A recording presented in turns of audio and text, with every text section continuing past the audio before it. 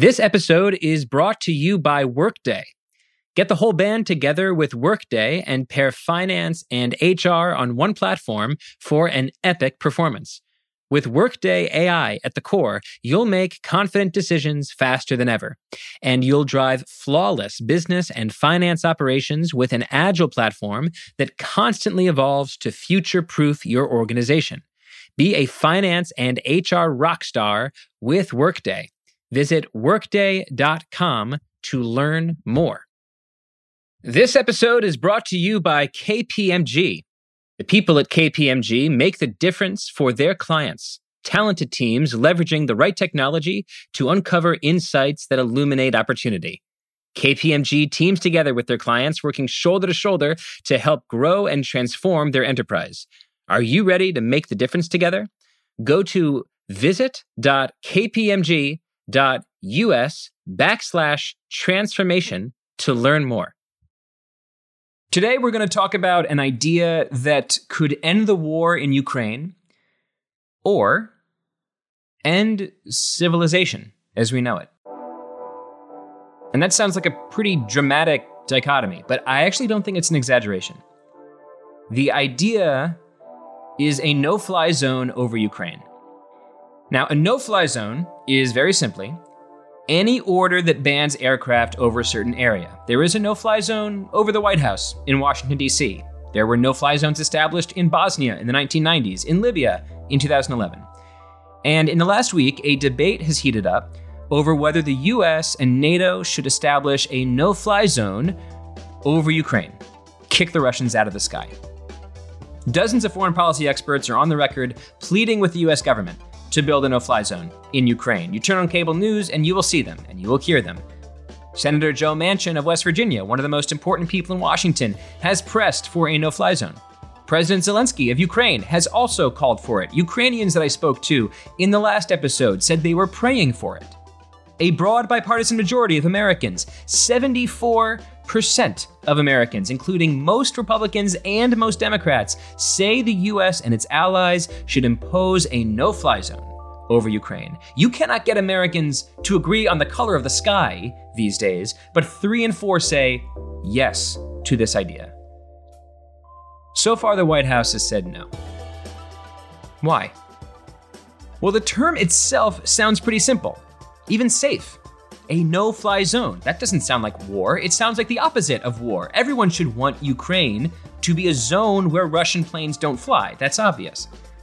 But the term refers to an excellent outcome while concealing a terrible process. To clear the skies over Ukraine, the US and its allies would have to engage Russia in, essentially, war.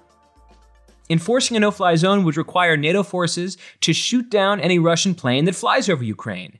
It might require neutralizing Russia's capacity to fire missiles into Ukraine from its own territory. That is, a no-fly zone would have to bomb in Russia to stop Russia from bombing Ukraine. That means war between the US and Russia, war between NATO and Russia, war between nuclear powers. So to discuss this extraordinary dilemma, today's guest is Robert Wright. Bob Wright is the best-selling author of several books, including The Moral Animal and Non-Zero. He is the author of the Non-Zero newsletter and a foreign policy commentator and critic. We talk about the history and the logic of no-fly zones, the fierce debate over this popular policy, the rise of the blob, his loving or not so loving term for the foreign policy establishment in Washington, and at the end, a deeper consideration of war, moral judgment and war, and why good intentions so often lead to disastrous consequences in U.S. foreign policy. I'm Derek Thompson. This is Plain English.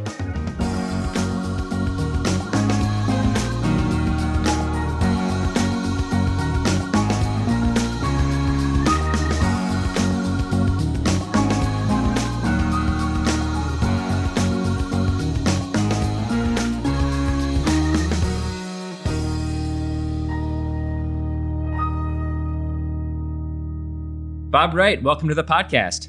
Well, thanks for having me. Bob, in your own words, What is a no-fly zone? A no-fly zone is a deployment of force in the air that ensures that no enemy aircraft will be in the air. And sometimes they work very readily, especially, when you have a clearly superior force and it's not in the kind of political interest of the adversary to challenge it. And this is something we've tried before, a no-fly zone. There were no-fly zones in effect in Iraq after the first Gulf War, in Bosnia in the 1990s. There was a no-fly zone over parts of Libya in March 2011 that was approved by the United Nations. What did we learn from those no-fly zones, their effectiveness, and how are they different from the no-fly zone that we might have to put in effect over Ukraine?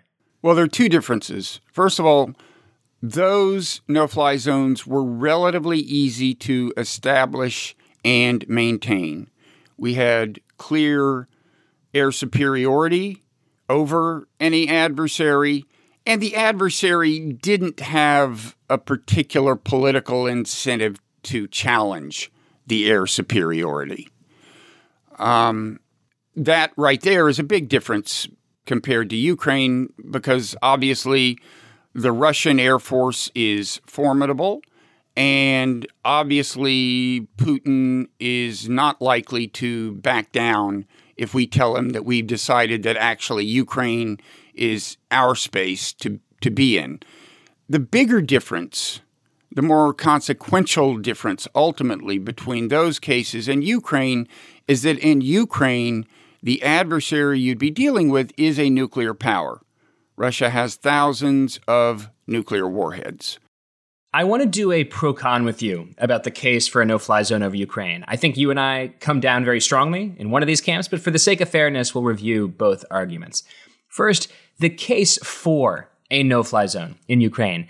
There are a lot of important people who seem to support it. Senator Joe Manchin, who some consider the most important person in Washington, has suggested the White House should consider it. A lot of Washington, D.C. foreign policy and security experts, a lot of people on television are suggesting a no-fly zone. Here are two strong arguments that I've seen. Number one, Andriy Yermak, the chief of staff to the Ukrainian President Zelensky, wrote the following in the New York Times the past week. Quote, "We firmly believe that Russia won't stop at just Ukraine, which would potentially drag NATO into this conflict anyway," end quote. Which is essentially to say, this is a scenario where Russia is looking to expand its empire beyond Ukraine. So whether or not NATO gets involved, Russia will just keep going. That's number one. Number two, here is a letter co-signed by dozens of DC foreign policy security experts that came out just this week. I'm quoting from it. Quote, "A U.S. NATO enforced no-fly zone to protect humanitarian corridors and additional military means for Ukrainian self-defense are desperately needed and needed now," end quote. So here they're saying, we don't need a no-fly zone over the whole country. We can just have a limited no-fly zone over corridors that allow various Ukrainians to escape. That might seem a little bit more measured. So Bob, putting yourself in the shoes of the people making the pro no-fly zone argument, what do you see as their best possible case? Well, first of all, I don't blame Ukraine for wanting a no-fly zone and arguing for one. It's an existential issue for them. At least it's an existential issue for the regime and for a non-trivial number of Ukrainians. People are dying. It's a horrible situation. And I think that fact accounts for a lot of the support for a no-fly zone or various, facsimiles thereof that you're seeing in America. You're seeing a response to a humanitarian tragedy, and that in itself is a healthy thing in the sense that, this is the best part of human nature we're talking about, the part that sees people suffering and wants to do something about it. And it's not impossible that what Zelensky's saying is true, that Putin's aspirations go beyond Ukraine. I think the chances of him exercising any such aspirations in the near or immediate term are extremely slim. He has his hands more than full in Ukraine. And I also don't read him certainly as challenging NATO powers. I think that would be almost literally insane. All right, Bob, now I'm going to let you unleash your full opinion on this topic. Do you think a no-fly zone over Ukraine is closer to a good idea or an utterly disastrous idea? I don't think it's a certainly disastrous idea. I think it's just likely enough to be catastrophic at a nearly apocalyptic level that it's an extremely bad idea. It isn't the case that a no-fly zone would guarantee a nuclear exchange or that it would even move the needle up past 50% probably. But when you're talking about a war that could kill literally hundreds of millions of people, even billions conceivably, moving the needle even 1 percentage point is considered gravely irresponsible, and I think rightly so. It's also not the case that the response to the no-fly zone, the direct response, is envisioned as being a nuclear attack by Russia. The concern is that things just spin out of control. Once you have, in effect, a conflict between Russia and the United States, which is a conflict between Russia and NATO, you've got a wider regional war, and things can get out of hand. And walk me through the steps by which a no-fly zone would become catastrophic.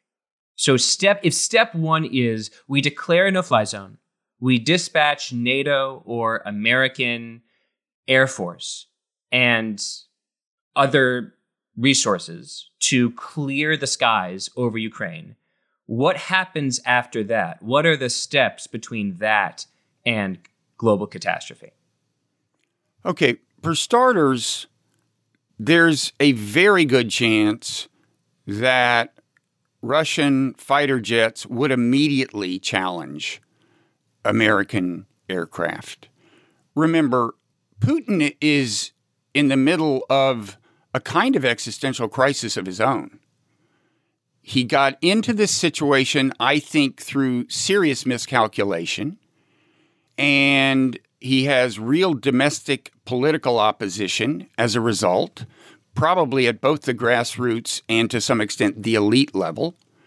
And I think he believes that if he doesn't now prevail in Ukraine so that he can say that this has been in some sense a success, whether that means hanging on to a big chunk of eastern Ukraine or at least establishing a strong enough position to negotiate a deal that he can call a success. I think if he feels he can't claim success, he's in such trouble that that's just unacceptable from his point of view. And for NATO to suddenly have air dominance is to seriously reduce the chances of his getting anything he can call success. So I think the jets are very likely to be I think the NATO jets are very likely to be challenged immediately. So right away you've got a conflict between Russia and NATO that could well go regional and ultimately nuclear. And aside from that, the standard procedure when you establish a no-fly zone is to first take out any challenges on the ground in the form of anti-aircraft facilities that can detect your planes and or launch missiles against them. And some of those facilities are in Russian territory. So, if we follow standard procedure, we're going to be tempted to start bombing Russia right away. And we're certainly going to do that if their planes start using the ground-based if their planes or their missiles are using ground-based facilities like that to challenge us. It's interesting because I think one reason why no-fly zone polls rather well, and it does seem at the moment to poll pretty well with the American public, is that it describes, or at least seems to describe, a very placid outcome while concealing the process. It says Ukraine is simply a zone in which Russian planes don't fly. Well, who's against that? No one wants Russian planes flying over Ukraine, but it conceals the process by which we try to get to that outcome.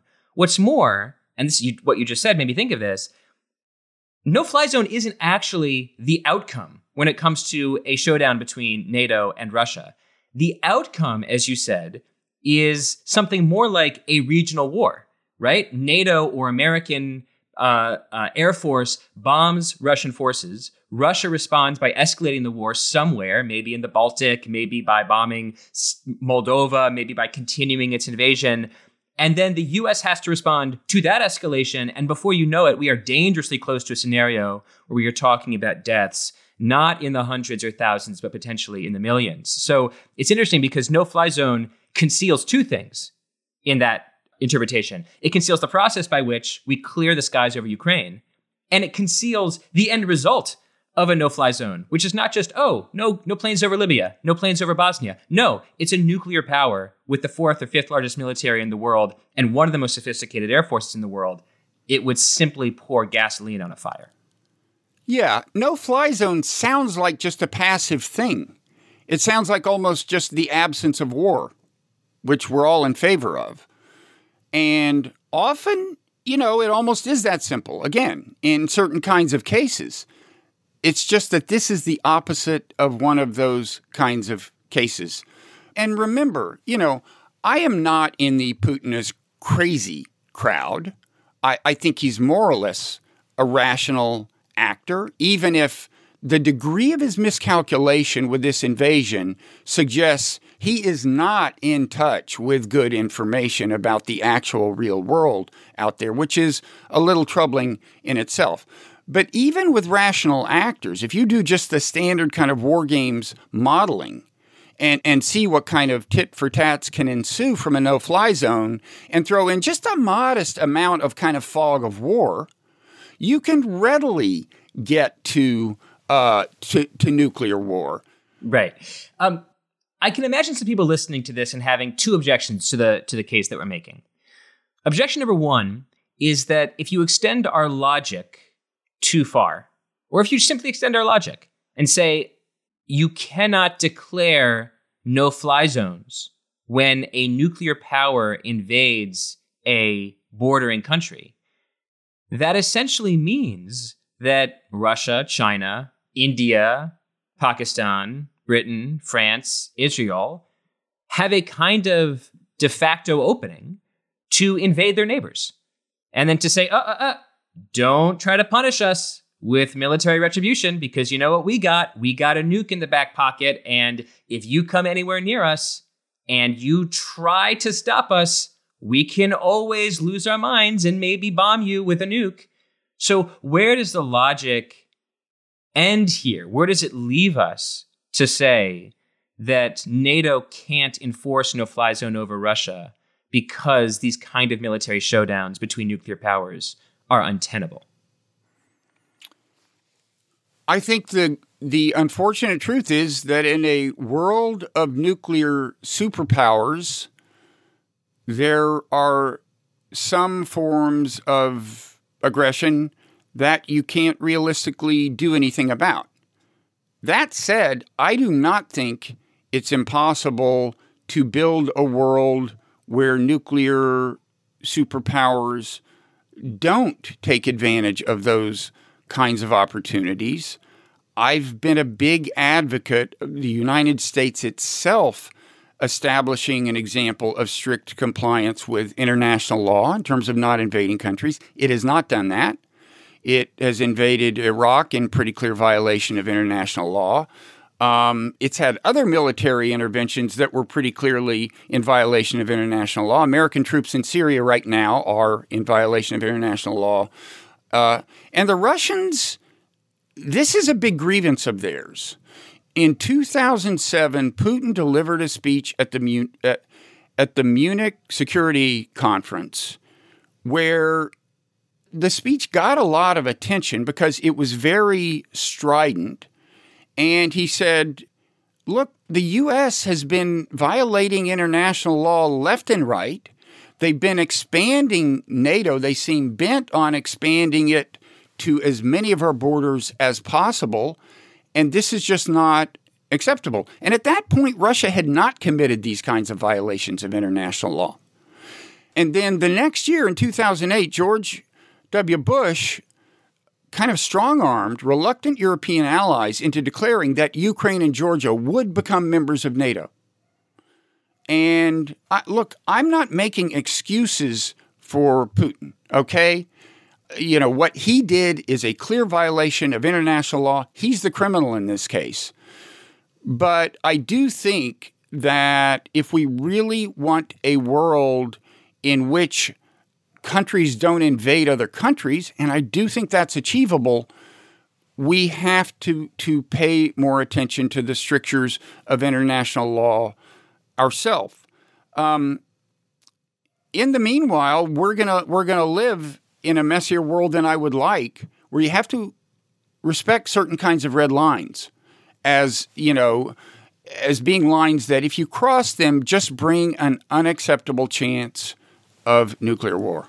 There is a shared set of assumptions that have guided American foreign policy in the last few decades that kind of constitute the implicit ideology of the blob, and it tends to lead to a lot of military intervention in various forms. Direct intervention, aerial intervention, including drone strikes, proxy intervention, even kind of non-military meddling in countries' internal affairs that can bring blowback of its own. It just seems to some of us that it backfires more often than not. Same with the humanitarian impulse, which has become a bigger part of foreign policy motivation, I would say, over the last few decades, a bigger part of the rationale for intervention. It's a great impulse. In my view, it backfires more often than not. Just one example would be Syria. We turned what would have been a brutally crushed rebellion, which is a horrible thing in and of itself, into a raging civil war that got hundreds of thousands of people killed. And in the end, the leader we had hoped to depose was still running the show anyway. So among the things that characterize the blob are the sense of American exceptionalism, an attendant desire to spread American values, a strong and laudable in itself humanitarian impulse, a kind of almost Manichaean view of the world, dividing it into good and evil, and particularly dividing it along the line of democracies on the one hand and autocracies on the other. Again, laudable impulse. I think it often has bad consequences to create that dividing line because it, for one thing, tends to have the effect of forging a stronger alliance among the autocracies. And so the kind of, the division of the world between good and evil becomes a self-fulfilling prophecy. This episode is brought to you by Indeed. We're driven by the search for better. But when it comes to hiring, the best way to search for a candidate isn't to search at all. Don't search, match with Indeed. Use Indeed for scheduling, screening, and messaging so you can connect with candidates faster. And listeners of this show will get a $75 sponsored job credit to get your jobs more visibly listed at Indeed.com/plane. Just go to Indeed.com/plane right now and support our show by saying you heard about Indeed on this podcast. Terms and conditions apply. Need to hire? You need Indeed. This episode is brought to you by Workday. Get the whole band together with Workday and pair finance and HR on one platform for an epic performance. With Workday AI at the core, you'll make confident decisions faster than ever. And you'll drive flawless business and finance operations with an agile platform that constantly evolves to future-proof your organization. Be a finance and HR rockstar with Workday. Visit Workday.com to learn more. This episode is brought to you by KPMG.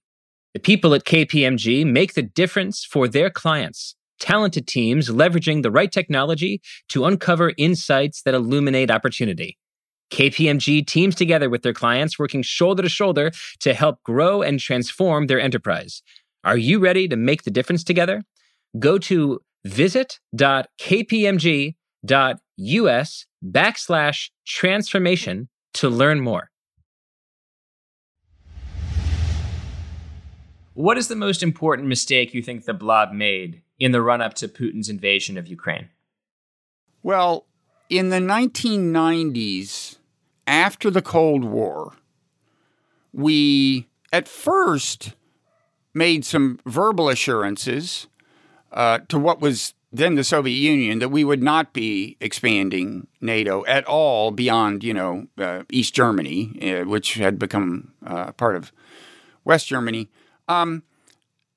Then in the late 90s, the decision was made to actually expand NATO. People warned against this. George Kennan, who is known as the architect of the containment policy that during the Cold War is considered a big success, warned against it vehemently. He said, Russia's going to react badly to this, and then people are going to say, that's what Russia is like. They're aggressive. He says, and that's wrong, that we will have made them do this. We will have provoked them. And in 2008, we made the fateful commitment to eventually admit Ukraine and Georgia. We had already expanded it to Russia's borders and encompassed some former Soviet republics, okay, not just former Warsaw Pact nations like Poland and Hungary.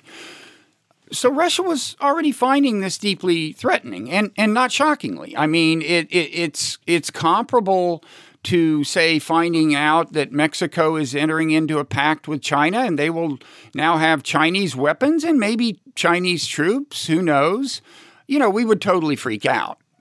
People say, well, now we know it was a good idea because look how aggressive they are. But I think a careful look at the evidence and the actual sequence of events strongly suggests that the reason we have a problem in Ukraine is not because we didn't let Ukraine into NATO sooner, but because we expanded NATO. Somebody said, I forget who, that, since the Cold War, NATO has been an organization whose mission is to deal with problems created by its existence. And I think in some cases that sadly is true.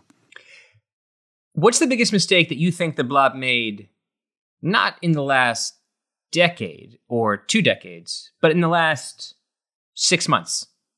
Is there something that the Biden administration, other people in Washington, D.C. could have done that would have made the invasion of Ukraine less likely, in your opinion?